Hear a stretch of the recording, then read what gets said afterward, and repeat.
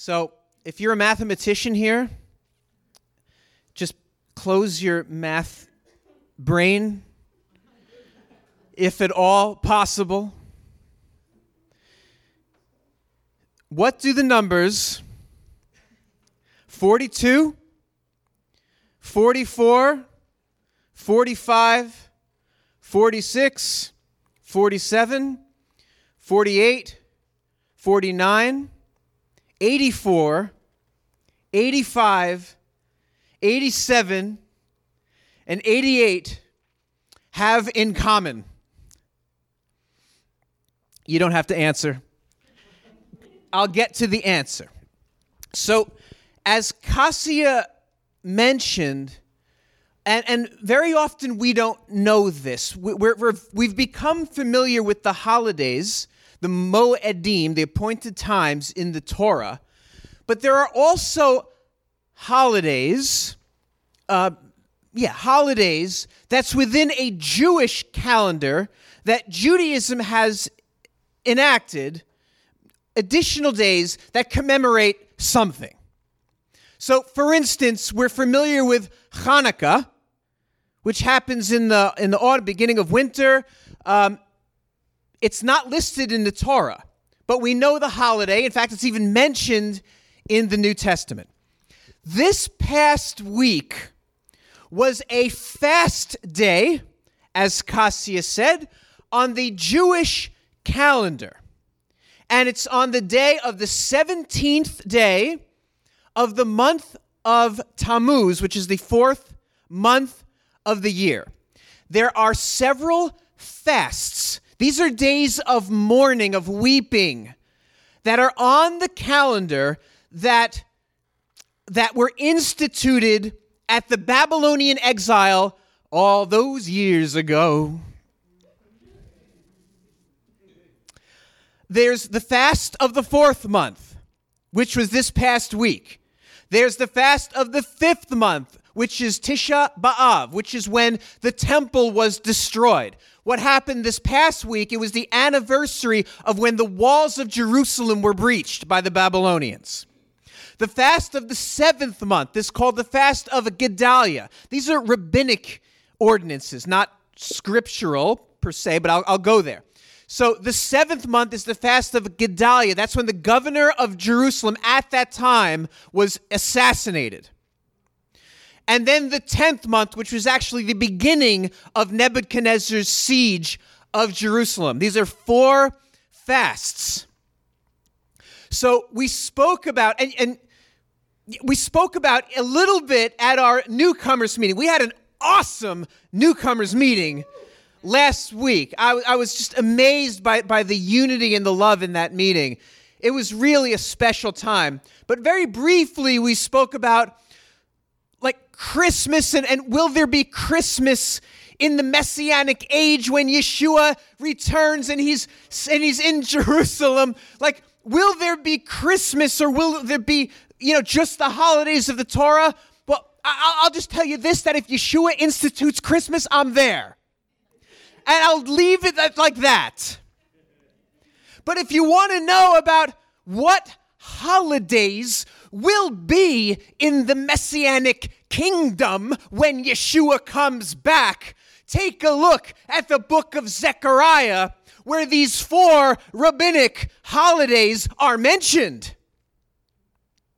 And Zechariah said the day is coming when the fast of the 4th month, the fast of the 5th month, the fast of the 7th month, and the fast of the 10th month will become days of joy, of gladness, and of feasting. These are messianic prophecies. So if you want to have a discussion about what holidays will be in the Messianic kingdom, apparently these rabbinic days of weeping and fasting will become days of joy and feasting in the Messianic kingdom.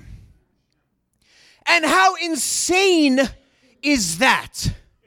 how he turns our days of weeping into days of celebration. And you don't even understand the extent of it. Do you understand when the rabbis put together these fast days? These are like days that commemorate much agony and death. I mean, we could just say, okay, it's the fast of the 4th month, but we don't understand exactly what happened. Okay, the fast of the 5th month, Tisha, we don't understand the millions of Jews that were killed. This is the Holocaust Remembrance Day of the people of that generation. And if you think about it like that, think about it as Holocaust Remembrance Day, not a pleasant day. Now think of a prophet saying in that day, Holocaust Remembrance Day will be a day of joy. It's scary to think, but that is what these holidays were. These were like Holocaust remembrance moments, and the God of restoration is saying in that day when Messiah comes, you will celebrate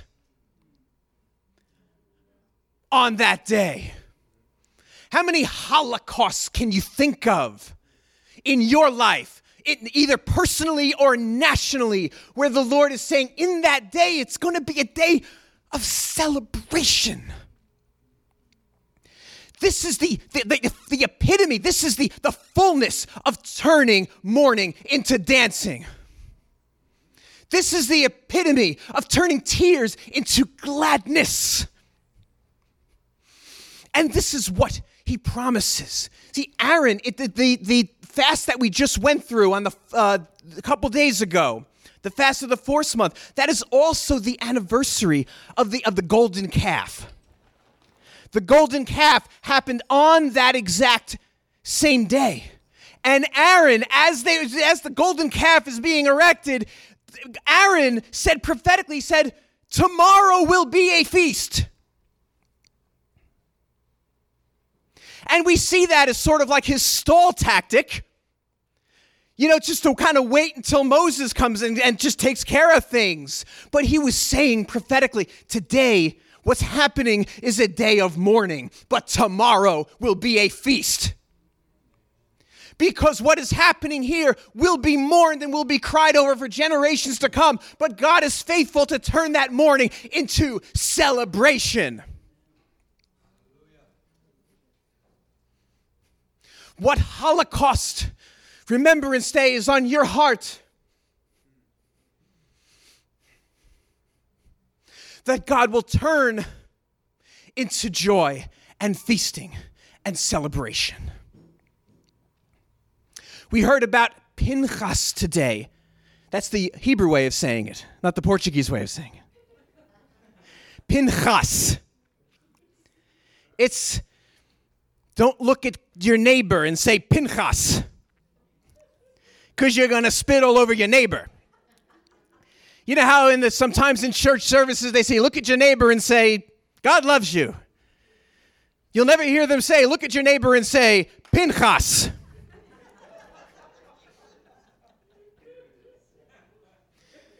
But Pinchas was in the midst of a plague that killed, Cassia, how many people were killed in the plague? 24,000, a Holocaust of death. And God says, I give you, Pinchas, Brit Shalom, a covenant of peace. And one thing you'll never see in your English Bibles, that the Vav, the letter Vav in the words Shalom, in every single Torah for millennia is cut.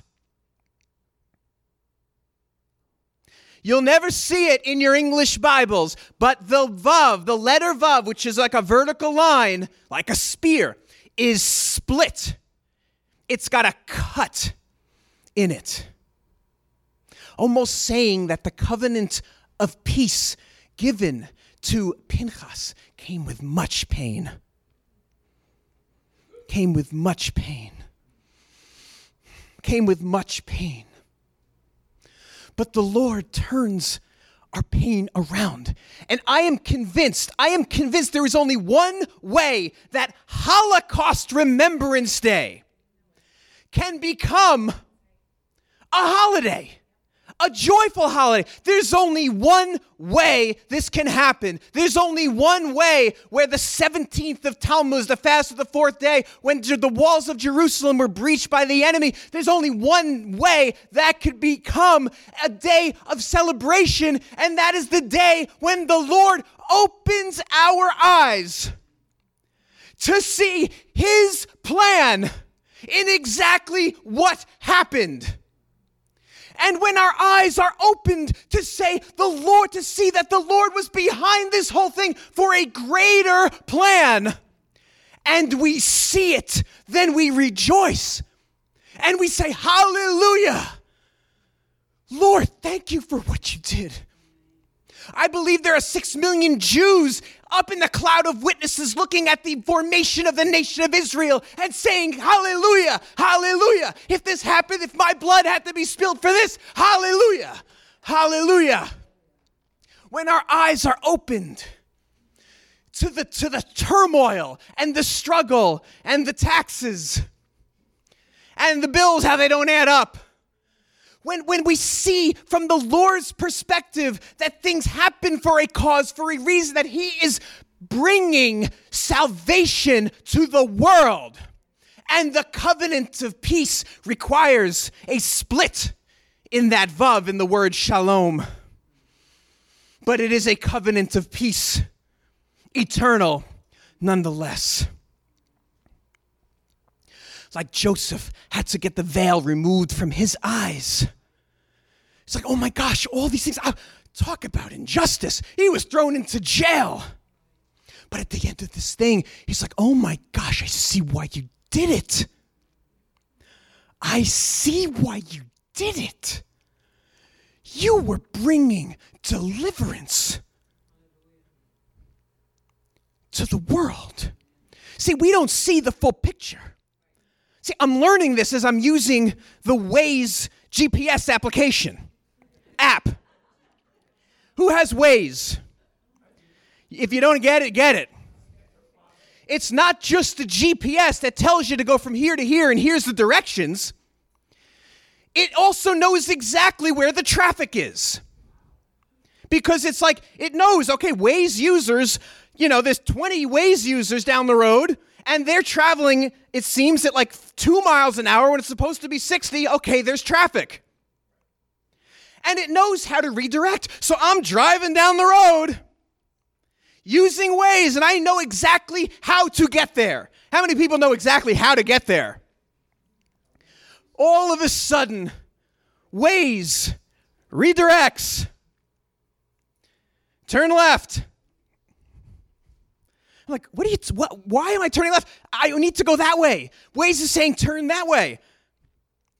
And it's like an exercise in faith because I just have to go this way. You know why? Because this stupid little app knows that 10 miles down the road there's an accident and this is how to avoid it. So I'm sitting there, I'm following Waze, and now I'm like at a stoplight. I'm stopped at the stoplight.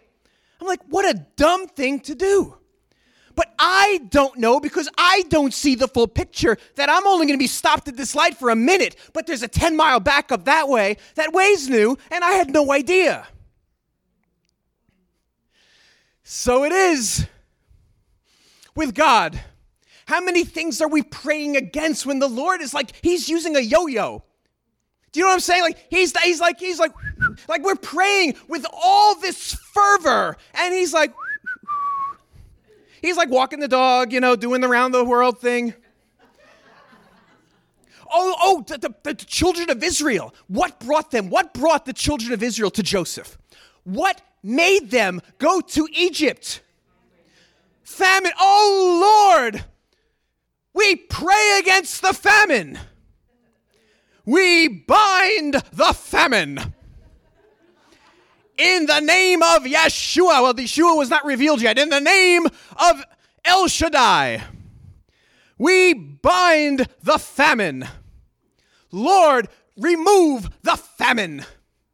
Your word says that you feed us remove the famine. This cannot be from you. God is using the yo-yo. How many times are we praying against famines when God has a bigger picture? Do you understand? You got a bigger picture in all of the situations in your life, in the world. He's got this thing covered. You could pray against the famine all you want, but God brought the famine because he needed his people to be so starving that they will go to where they would never want to go, Egypt, and go before somebody they would never want to go before, who they thought was a foreign pagan king, and bow before him begging for food. God needed hunger in his people to enable salvation and deliverance.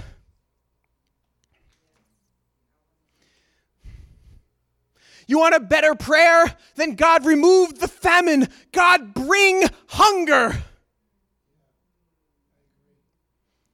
Bring hunger. So your people will step out of their comfort zones and go to places that they would otherwise never go, and deliverance can come. So what does the numbers 42, 44, 45, 46, 47, 48, 49. I know there's some people here writing that down trying to figure it out.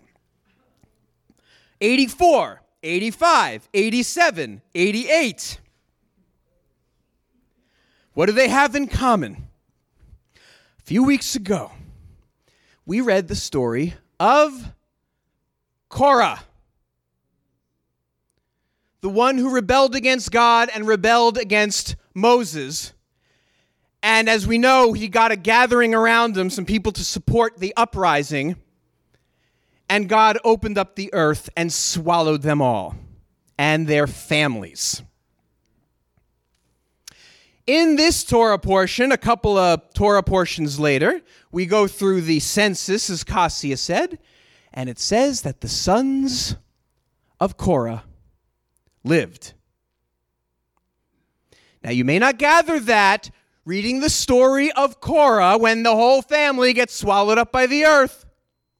But the sons of Korah, the epitome of rebellion, the epitome of coming against God, the epitome of the one who does not have reverence for leadership, divine leadership. God swallowed him up. It says his sons lived.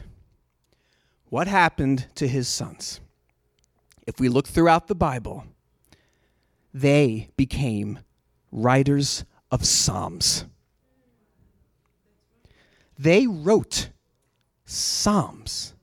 They remained in the Levitical system as gatekeepers and singers. Do you know the story in 2 Chronicles when Jehoshaphat or when somebody says, you don't need to fight this battle. See the salvation of the Lord. And the priests sang, give thanks to the Lord, he is good. His love endures forever. And the enemies of God started fighting each other and destroying each other from the praises that went forth from the people. Do you know who those praisers were? The sons of Korah. The rebel. The sinner. Talk about faithfulness to generations. Talk about faithfulness to families. Talk about faithfulness to our sons. Talk about, I will be faithful to 1,000 generations. The sons of the rebellious one, swallowed up, killed by God, sang to the Lord. So what do these numbers have in common? These are psalms, not written by David, written by the sons of Korah. As a deer pants for the water, my soul thirsts for you, written by the sons of Korah. Deep calls unto deep.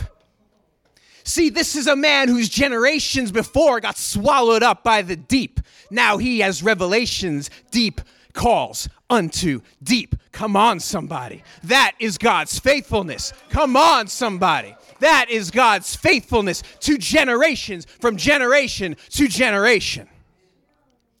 God is our refuge and our strength, an ever-present help in times of trouble, written by the sons of Korah. Listen to this. Though the earth should give way, we will not fear. Come on, somebody. Though the earth give way, we will not fear. This is the son of the one who the earth gave way and swallowed him up to hell alive. He says the earth gives way, but we will not fear. God heals generations. Be still and know that I am God. Written by the sons of Korah. But God will redeem my soul from the power of Sheol, for he will receive me. This is the one whose ancestors were sucked into Sheol alive. He said, I will be redeemed from Sheol.